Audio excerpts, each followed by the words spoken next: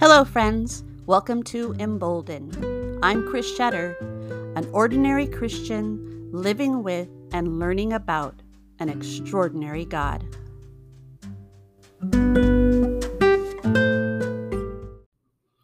Can you believe it? Today is day 30 of our 30 days of giving glory to Almighty God. I'll begin today with Psalms 24:10. Who is he, this King of glory? The Lord Almighty. He is the King of glory.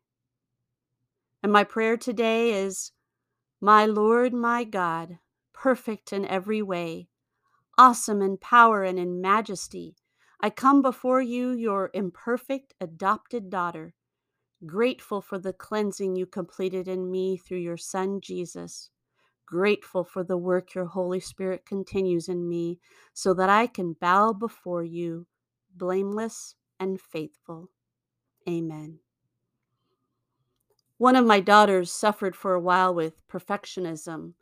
She once told me that she got that need to be perfect from me. I had to admit I played a strong part through my own need to always do things just right. And that need stemmed from a hole in my heart, a hole that needed filling with love and grace. I worried if I messed up, then I would lose respect, lose friends, and lose love. I'm sure my daughter felt the same, and it grieved me. I had passed that along to her. I'm so grateful she had the courage to share her struggle with me so that I could remind her how much I love her, no matter what. Thankfully, she sought out God and the healing power of Jesus sooner in her life than I did. I have finally realized the truth behind that flippant remark, nobody's perfect.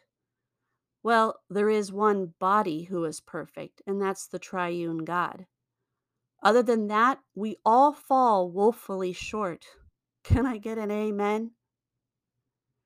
Genesis 17:1 says, when Abraham was 99 years old, the Lord appeared to him and said, I am God Almighty.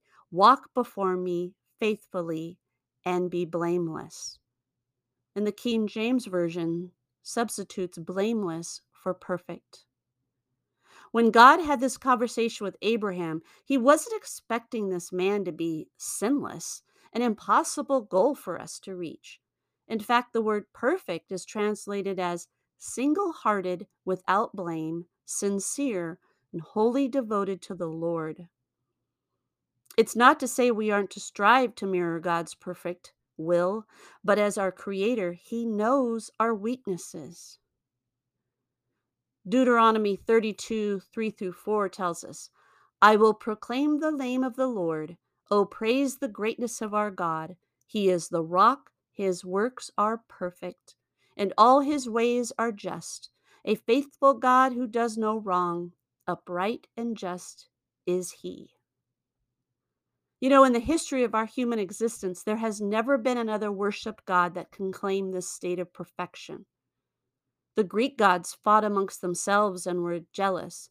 They required constant preening and begging to intervene in human lives. And when they did, you didn't know for whose benefit they would act. The god of ancients, Baal, also needed constant pleasing through child sacrifice and sexually immoral acts. Fast forward to today, and the gods we modern humans have created look a lot like ourselves. We place our minds in the center of the universe, and we need to feed the God of humans through wealth and fame and accumulation, all the while not being able to accomplish a tiny portion of what the one true God has done and will do.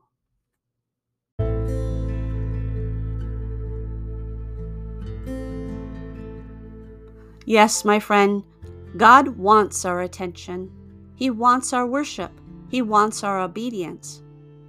But he doesn't need any of it. He is perfect without us. That, my friends, is what makes his devotion to us and his love for us and his sacrifice of his Son all the more glorious. What I say to that is, thank you, Lord. Thank you for your holy word, your promises to us, for justice and mercy and grace.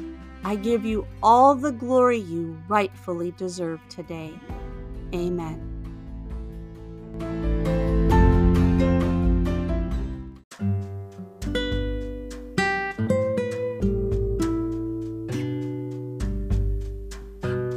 I hope you enjoyed this episode of the Emboldened Podcast. Be sure to follow along so you don't miss any episode. And check out my blog at emboldened.net.